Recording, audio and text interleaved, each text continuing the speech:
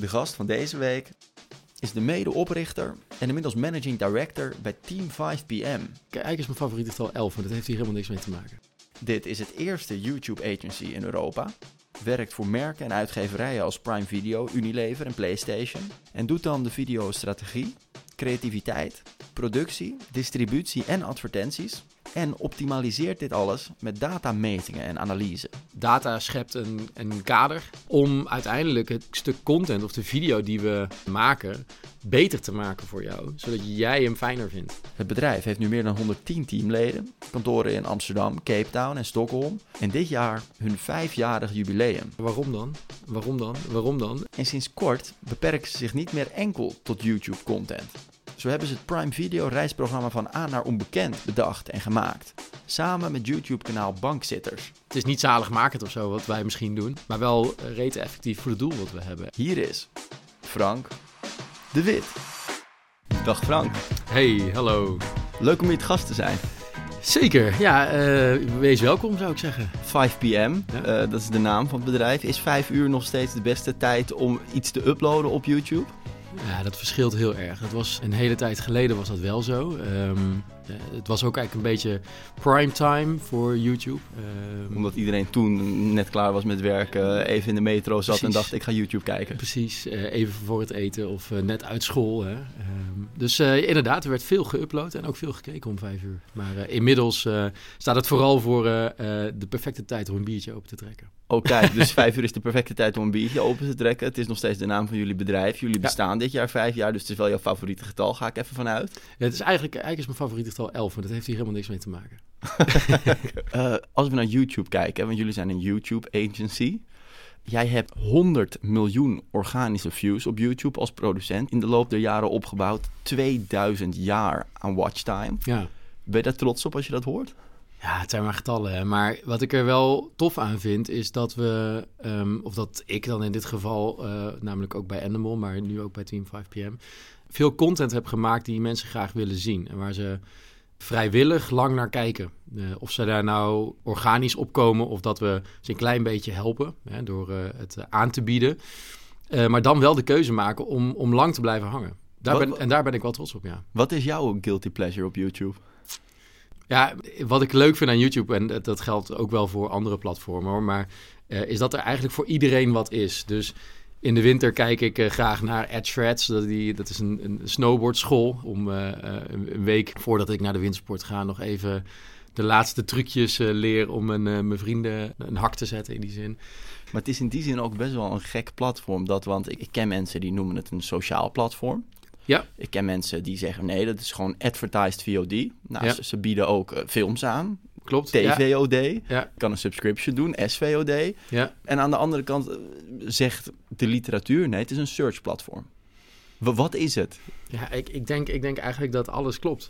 En dan heb je eigenlijk livestreaming en short-form consumptie en community posts en zo heb je allemaal nog niet gehad. Dus er kan onwijs veel. En wij zijn in de afgelopen jaren best wel groot geworden in het gebruik van YouTube als search-platform. Eigenlijk als tweede grootste zoekmachine van de wereld. Omdat je eigenlijk een aantal jaar geleden een verschuiving zag in hoe de zoekresultaten eruit zagen. Vroeger was dat gewoon echt alleen maar tekst en linkjes en Wikipedia stond bovenaan. Ja, en op een gegeven moment werd video daar vrij dominant in. En dat is op zich ook wel logisch. Als jij straks met Koningsdag wil weten hoe je de perfecte Aperol Spritz mixt, ja, dan is dat op zich wel fijn om dat in een videootje te zien. En dan is dat misschien nog makkelijk, maar een vlonder leggen in je tuin is alweer een heel stuk moeilijker om dat vanuit tekst te moeten doen. Dus het is eigenlijk best wel logisch dat bepaalde zoekqueries, dat daar het antwoord eigenlijk je veel beter in video kan geven. Ja, toen jij hierbij kwam, bij dit bedrijf, toen zette je een soort subtak op, Cat Studio. Studio Catwise. Ja. En toen zei je, het is al heel lang mijn ambitie om een productiebedrijf op te richten dat niet op basis van onderbuikgevoel of persoonlijke voorkeuren video's produceert, maar op basis van research en keiharde data. Ja. Waarom interesseert dat je zo? Dat je het kan doormeten? Dat er bewijs is? Want dat kan natuurlijk bij YouTube en dat kan niet bij de televisie, of tenminste niet echt goed. Nee, het is wel grappig. Voordat we deze podcast begonnen, zei ik ook al van dit is mijn eerste podcast. Wat best wel raar is voor een witte heteroseksuele man van middelbare leeftijd in de omgeving Amsterdam ben ik volgens mij heb je de enige gevonden die nog nooit in een podcast heeft gezeten. Maar het heeft een beetje te maken met het wie ben ik factor, denk ik. Dus ja, wie ben ik om te denken dat dit een goed idee is? Of wie ben ik om te denken dat de achtergrond blauw moet zijn? Of dat de video 5 minuten moet zijn, dat de optimale video is? Of moet die eigenlijk 6 of 7 of 8 zijn? En hoe moet je eigenlijk beginnen? En ik ben altijd heel nieuwsgierig naar die vragen en de reden waarom je dingen beslist. En natuurlijk speelt creativiteit een hele grote rol. En kun je daar ook heel origineel in zijn. En dat kan een enorme aantrekkingskracht hebben. Maar er valt ook gewoon heel veel te meten. En ik heb gewoon een natuurlijke neiging om te vragen, ja, waarom dan? Waarom dan? En daar komt ook die neiging van data research vandaan. Dus was er een bepaald moment in jouw leven dat je ineens doorhad, hey, dit kan gemeten worden? Want ik kan me voorstellen dat je misschien eerst wel als een soort outsider wizard werd gezien in traditionele productiebedrijven. Nou, eigenlijk, kijk, bij Endemol ben ik zal nog 1 stapje teruggaan voor de luisteraars die dat interessant vinden. Ik heb een tijdje in Berlijn gewerkt en daar werkte ik voor Fox Mobile en onderdeel daarvan waren al die ringtone-reclames die je op televisie zag. En dan ben ik daar niet per se heel trots op dat ik daaraan mee heb gewerkt. Maar wat daar wel heel tof aan was, dan heb ik het echt over 15 tot 20 jaar geleden, was gewoon dat het onwijs snelle markt was. En dat was nog voor de smartphone. Dat was eigenlijk nog voor het mobiele internet. Ik heb nog WAP-pagina's gebouwd. Dat waren de eerste mobiele internetpagina's. En wat ze daar deden is een televisiespot live zetten en vervolgens iets verkopen via een sms-service. Dus je wist eigenlijk de volgende dag meteen al wat het resultaat was van je marketingactie. En dat was een onwijs snelle business. Nogmaals, ik ben niet per se super trots op dat stuk uit mijn carrière. Waarom niet? Nou ja, omdat het ook wel een business was waar veel abonnementen werden verkocht. En daar een jeu over lag van, ja, kun je dat wel opzeggen? En dat kon natuurlijk allemaal wel, maar dat had misschien ook wel wat helderder gekund, laat ik het zo zeggen. Maar het interessante vond jij, het is door te meten. Het is door te meten. Je hebt meteen resultaat. Je ziet meteen live eigenlijk bijna feedback op wat je aan het doen bent. Nou, toen ben ik op een gegeven moment naar Amsterdam verhuisd. Ben ik bij Endemol terechtgekomen. Toen kwam ik eigenlijk van een van de meest snelle businesses in een van de meest langzaamste businesses, namelijk die van de formatontwikkeling. Ja, dus in het gevecht met het witte vel papier iets bedenken, dat vervolgens pitchen of uitwerken, pitchen aan de producent bij Endemol, dan vervolgens pitchen aan de zenderbaas bij RTL of bij SBS. Nou ja, en voordat dat dan gemaakt was je ook alweer, of als je het überhaupt al kon verkopen, was je alweer een jaar verder. En vervolgens komt pas heel laat die data terugkoppeling. En toen... En je weet ook nog niet waar het aan ligt, want het kan aan het programmaschema liggen, het kan aan de presentator liggen, het kan aan het feit dat er een voetbalwedstrijd naast stond, het kan aan het gebrek aan promotie. Ja, en je hebt dan ook al 10.000 keuzes gemaakt natuurlijk in dat hele proces. Ja, op basis van wat? En toen kwam YouTube enorm op.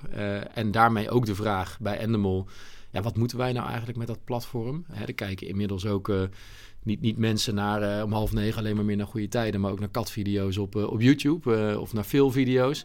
Er zijn allemaal nieuwe soorten bekende Nederlanders. Niet alleen maar Linda de Mol, maar ook Enzo Knol, die werd in één keer bekend vanuit zijn zolderkamer. Dus welke positie moeten wij daar innemen binnen Endemol? En toen heb ik gezegd, dat wil ik wel uitzoeken. Want dat lijkt me een onwijs gave uitdaging. Het is een platform waar een enorme berg aan data achter zit. Dus en wat was het antwoord op die vraag? Jij ging het uitzoeken. Wat kon Endemol met die golf? Ja, uiteindelijk is er veel geprobeerd, ook internationaal gezien. Het Endemol Beyond was een internationale beweging waar Nederland eigenlijk niet helemaal aan mee zou doen. Maar wij hebben best wel in Nederland best wel een gezonde branded contentmarkt. Dus uiteindelijk was het antwoord daarvoor voor Endemol was content maken voor merken. En daarmee communities opbouwen die je vervolgens in kan zetten voor impact op merkbekendheid en dat soort dingen. Als we dan kijken naar wat er doorgemeten kan worden. Mm-hmm. Jullie, nou laat ik het zo zeggen, jullie gaan er vrij ver in als Team5PM. Sterker nog, distributie, advertenties, kan ik me nog helemaal voorstellen. Mm-hmm. Maar jullie doen het ook bij de strategie, bij de creativiteit, bij de productie. Ja. En dan denk ik, hoe kan dat? Want ik heb altijd geleerd, een computer kan heel goed in grote modellen van data een bepaald patroon ontdekken. Maar zodra het verschillende patronen gaat moeten ontdekken, zodra de omgeving complex wordt, zodra het echt een keuze moet gaan maken in een veel te complexe omgeving, zoals strategie of zoals creativiteit, ja, dan heb je mens nodig.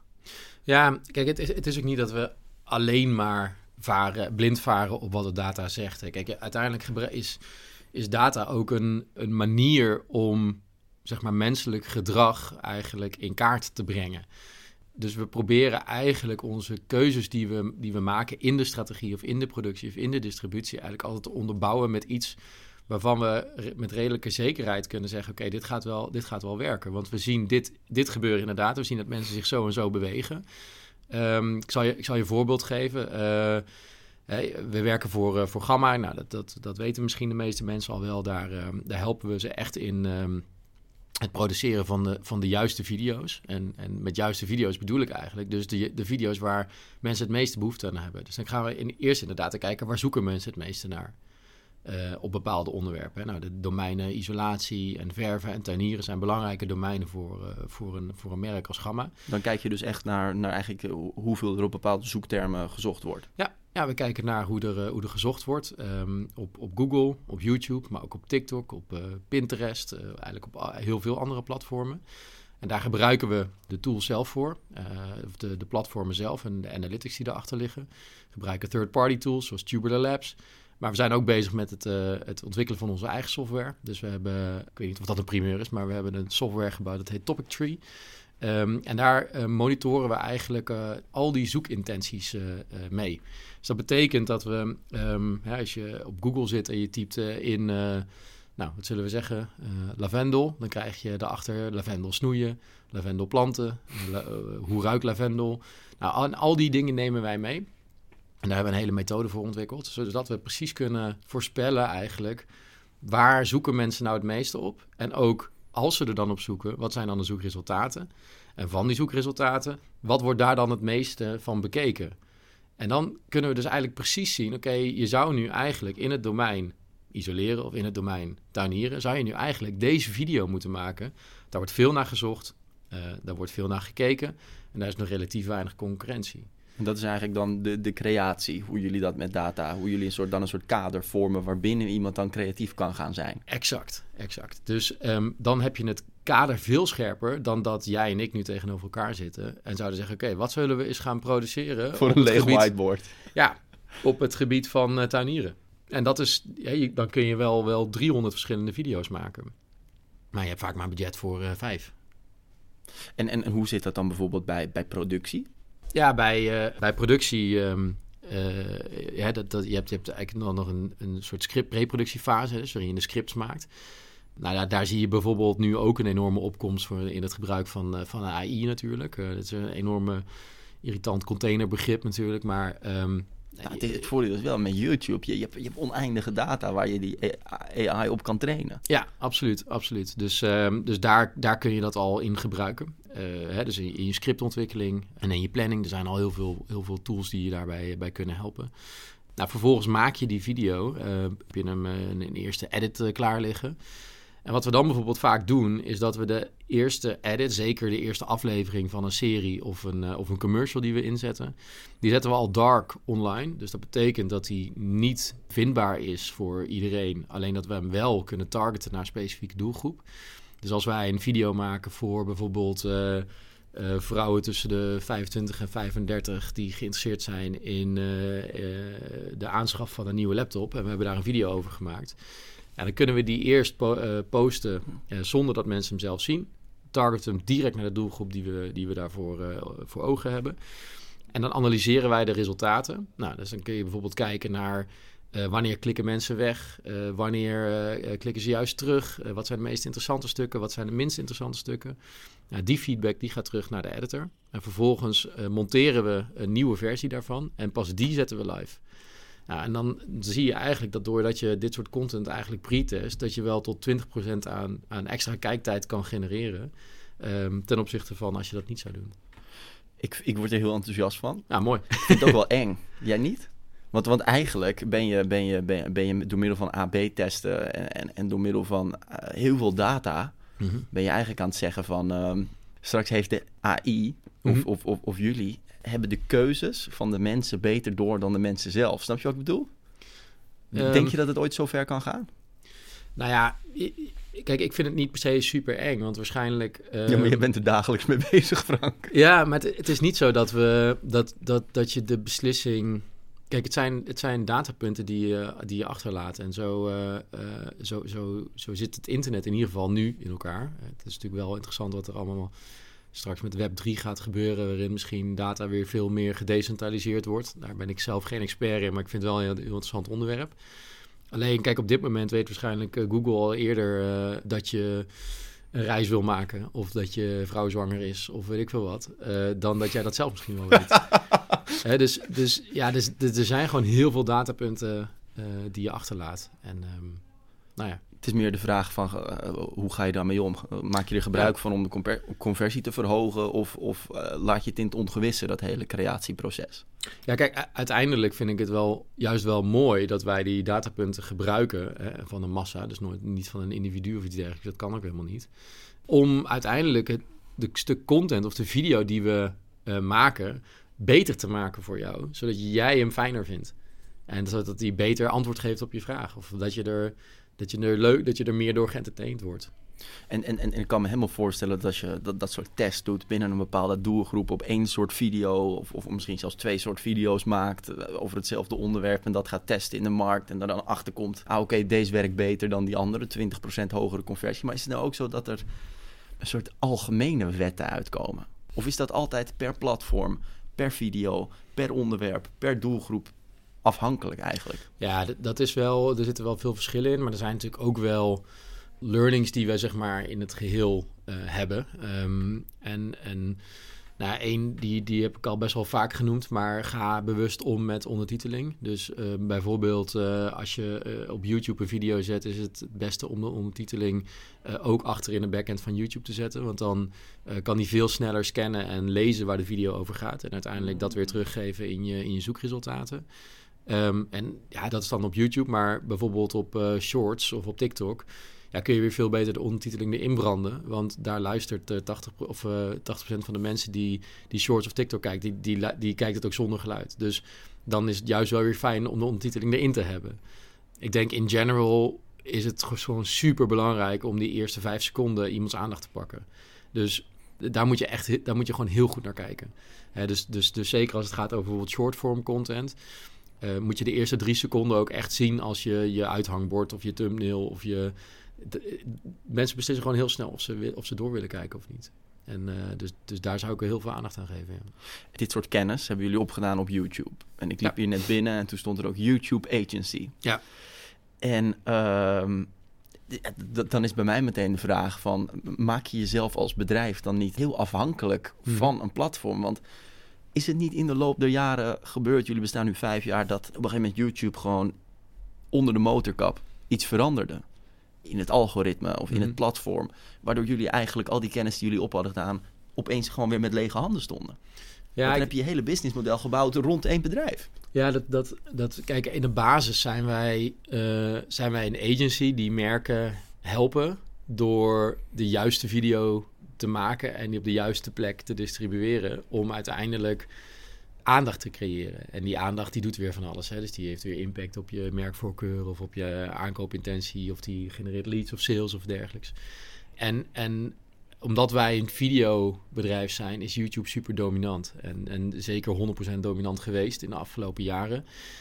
En op dit moment heb je inderdaad wel, zeker op shortform, natuurlijk een soort rise of TikTok. Zolang dat dan geoorloofd is volgens nog toegestaan. De regimen. Ja, en anders komt er wel weer iets nieuws. Maar hadden jullie een soort extra inzicht of een extra...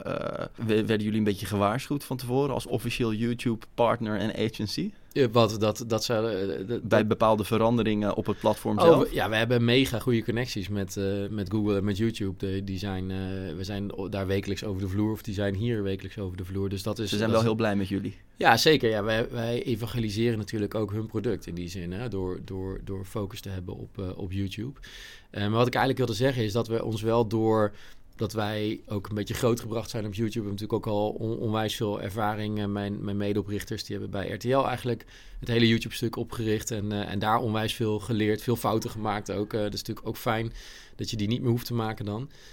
Maar eigenlijk hebben we daardoor een hele data-gedreven videoproductie aanpak geleerd. En die werkt ook op andere platformen. Dus wij zijn niet super afhankelijk van YouTube. Hè. We zijn ook in de Nordics bezig met ons kantoor. Dat hebben we in januari hebben we dat geopend. Zuid-Afrika?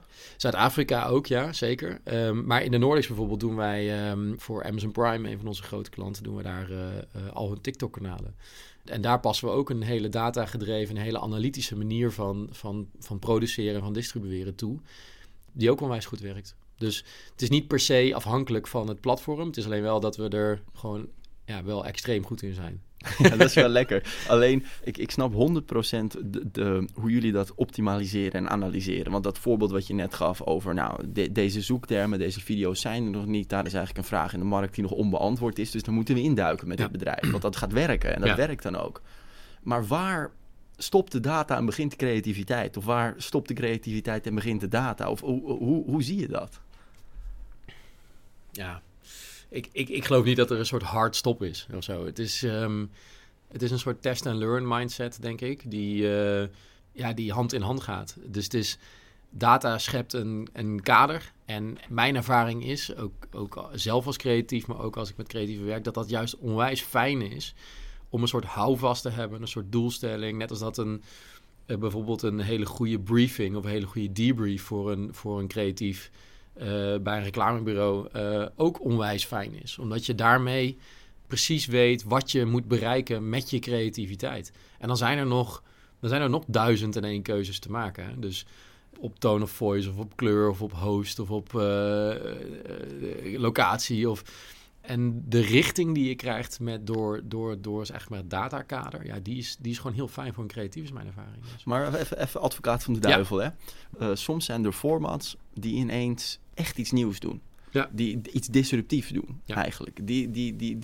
En data kijkt toch altijd naar het verleden. Want dat is al een keer gebeurd, dat is al een keer getest. Kan je dan nog wel echt iets disruptiefs doen? Kan je nog wel... Want bijvoorbeeld ChatGPT, dat zal nooit, tot nu toe in ieder geval, iets nieuws wetenschappelijks inluiden. Snap je wat ik bedoel? Ja, ik snap wat je bedoelt. Het kan je alleen wel onwijs inspireren tot iets disruptiefs. Dus kijk, ik zeg ook niet dat wij een soort van holy grail voor alles zijn. Dus natuurlijk, hele originele creativiteit is natuurlijk fantastisch. En dat is ook gaaf. En het is niet zaligmakend of zo wat wij misschien doen. Maar wel rete effectief voor het doel wat we hebben. En natuurlijk, je kunt iets onwijs creatiefs doen. Of het laatste tv-format, The Masked Singer, geloof ik, is een van de meest populairste nieuwe series. Ja, hoe dat is ontwikkeld in Zuid-Korea, ik heb geen idee. Dus misschien heeft daar inderdaad iemand ook wel iets gezien van... de posten in één keer heel veel mensen iets met een masker op, geen idee. Of misschien is het inderdaad wel iemand die onder de douche stond en dacht... volgens mij moeten we dit doen. Ja, dat kan natuurlijk en dat is ook alleen maar gaaf. Maar wat ik heel tof vind is, vaak hoorde ik... Je hebt creativiteit, die komt met een idee en dat kan je optimaliseren met data. Maar jullie zeggen eigenlijk ook in dat hele creatieve en productionele proces... kan data een waanzinnige inspiratiebron zijn en zelfs misschien een richting aangeven. Ja, 100%. Ja, we zijn nu ook met Bunny J, Animals gekocht door... eerst samen met Shine gaan we Animal Shine, daarna Bunny J. En we hebben nu met hen ook een samenwerking op het gebied van data-gedreven formatontwikkeling. Dus wij kijken in de data en we zijn eigenlijk gezamenlijk op zoek naar... zit daar iets in om inderdaad die nieuwe tv-hit te bedenken? Ook een beetje wat er is gebeurd bij Van Aan Onbekend met de bankzitters. Ja, want dat is dus dan op Amazon Prime. Ja. Dus dat is weer een bewijs eigenlijk of een feit dat ook op andere platformen werkt. Ja. Een soort combinatie tussen een YouTube-format en dat heeft dan een soort crossover, een soort crossmediaal met een SVOD-platform op Amazon Prime. Ja, kijk, wij werken al geruime tijd voor Amazon Prime. Dus zij zijn, ik denk... Nu bijna 3 jaar geleden in Nederland hebben ze een service geïntroduceerd. En eigenlijk op het moment dat ze dat deden, toen hebben wij voor hen hun YouTube-kanaal gestart hier in Nederland. En inmiddels werken we ook in nog 6 andere landen voor ze. Waarin we ook hun YouTube-kanaal managen. En bijvoorbeeld dus in de Nordics ook hun TikTok-kanalen. Maar een SVOD-platform is wel weer een andere koek, denk ik. Het is inderdaad iets heel anders. Dus we zijn eigenlijk begonnen met het optimaliseren van hun archief. En ervoor zorgen dat de juiste trailers op het juiste moment bij de juiste doelgroep zouden landen. Maar we hebben ook heel erg gekeken naar, wat kunnen we nu met dat hele contentarchief wat zij natuurlijk tot hun beschikking hebben. Waarvan bijvoorbeeld de Grand Tour een enorm succes was. Daar hebben we geanalyseerd wat zijn nou de clips die het meeste worden bekeken. Daar hebben we compilaties van gemaakt en die hebben we weer op YouTube gezet. En dat trok een enorme doelgroep trok dat aan. Alleen, ze waren natuurlijk een nieuwe service, dus ze misten ook nog best wel wat doelgroepen die uiteindelijk de overstap gingen maken naar het platform en uiteindelijk het abonnement gingen afsluiten. Dus dan hebben we eigenlijk een doelgroep die ze nog moeilijk konden bereiken, dus de wat meer jongere mensen.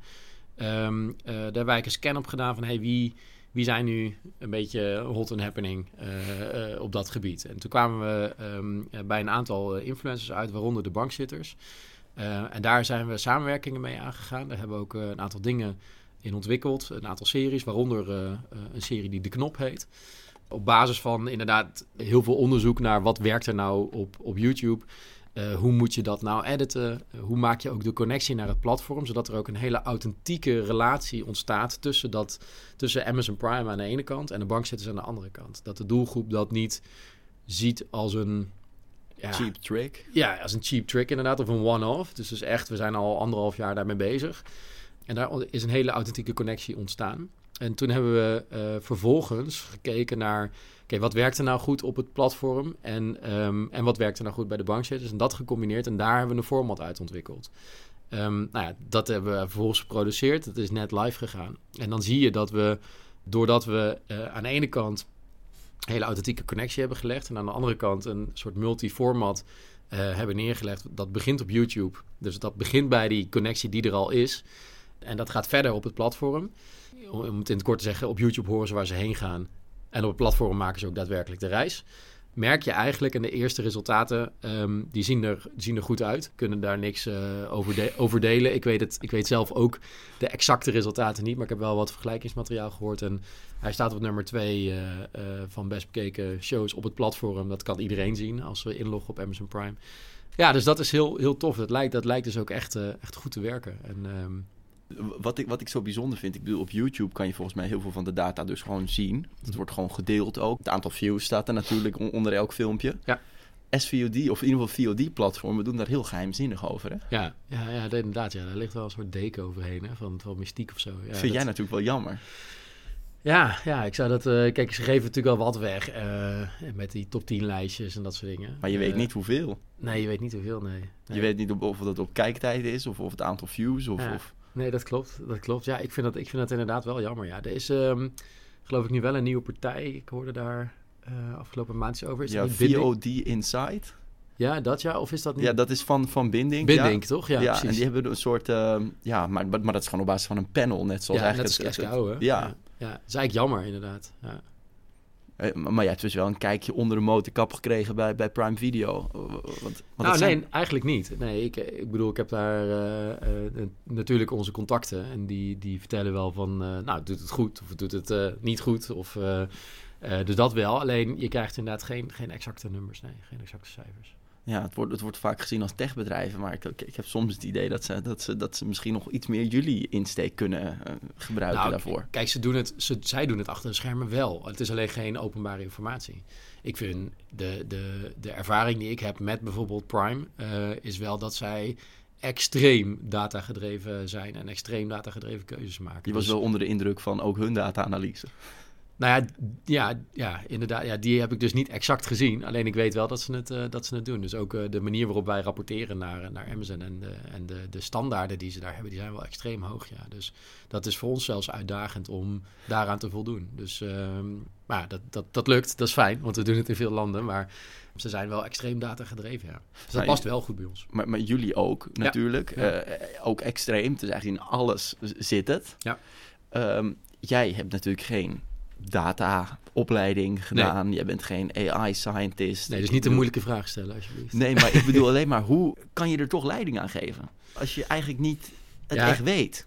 Snap je? Als je niet... Nou ja, ik ben sowieso een generalist en geen specialist. Eigenlijk al mijn hele leven geweest. En ik vind het vooral leuk om mensen om me heen te verzamelen die dingen beter kunnen dan dat ik die kan. En of dat nou een steengoede producer is of een studiolied. Ik ben natuurlijk 3 jaar geleden hier bij 5PM begonnen in mijn eentje om de studio op te richten. En al vrij snel zaten daar 20 man na 1 jaar, zaten er 40 man na 2 jaar. Alleen, ik vind mezelf helemaal niet de beste studiolied of de beste executive producer. Dus hebben we daar vrij snel een senior team neergezet en nu ook met Daniel Ouwens als studiolied, die gewoon dat eigenlijk veel beter kan dan dat ik dat kan. En waar ik dan volgens mij wel weer goed in ben, is om die mensen in hun kracht te zetten en te helpen en te ondersteunen waar nodig. Dus de rol die ik nu heb is als MD, is ik probeer de studio lead zo goed mogelijk te ondersteunen, maar ook de publishing lead en de ad lead en de tech lead en de labs lead. En dan moet je inderdaad van alles wel iets weten. Dus ik kan het wel begrijpen en ik kan wel gewoon een gesprek voeren. Alleen mijn kracht zit vooral in die mensen juist in hun kracht zetten en één niveau hoger tillen. Ik wil je ontzettend bedanken voor je tijd. Is het alweer afgelopen? Wil je nog iets kwijt eigenlijk? Nou ja, nee. Het was mijn eerste podcast. Ik vond het eigenlijk wel gezellig. Ja, ik ook. Ja, Dank daarvoor. Maar ik ga je niet, deze podcast ga ik niet afsluiten voor ik de laatste vraag stel. Oh jee, ja. Die ik altijd aan iedereen stel. Ja. En dat is, wat is nou het beste advies dat jij kan geven over je weg vinden in de creatieve wereld? Nou ja, vooral veel doen. En echt goed bij jezelf nagaan waar je energie van krijgt. Desnoods met een papiertje naast je laptop. Dus echt, dat klinkt heel raar, maar wat vind je nou echt, waar krijg je nou echt energie van als je dat aan het doen bent? En uiteindelijk geloof ik dan dat je als je dat hebt, dat je alles wel kan leren wat daarvoor nodig is. Ik bedoel, we hebben het niet over dat je een hersenchirurg moet worden. Daar moet je wel echt alle regels volgen. Maar ja, als je nou echt iets doet, zeker in die creatieve industrie, zorg gewoon dat je iets vindt waar je gewoon passie voor hebt, waar je energie van krijgt. Maar je zegt dit over zegt dit over dit papiertje. En dan zie ik jou helemaal zitten ooit, toen je misschien wat jaren jonger was, met een papiertje. Ja. En dat je op een gegeven moment erachter kwam, hier krijg ik geen energie van. Ja. Wat was dat?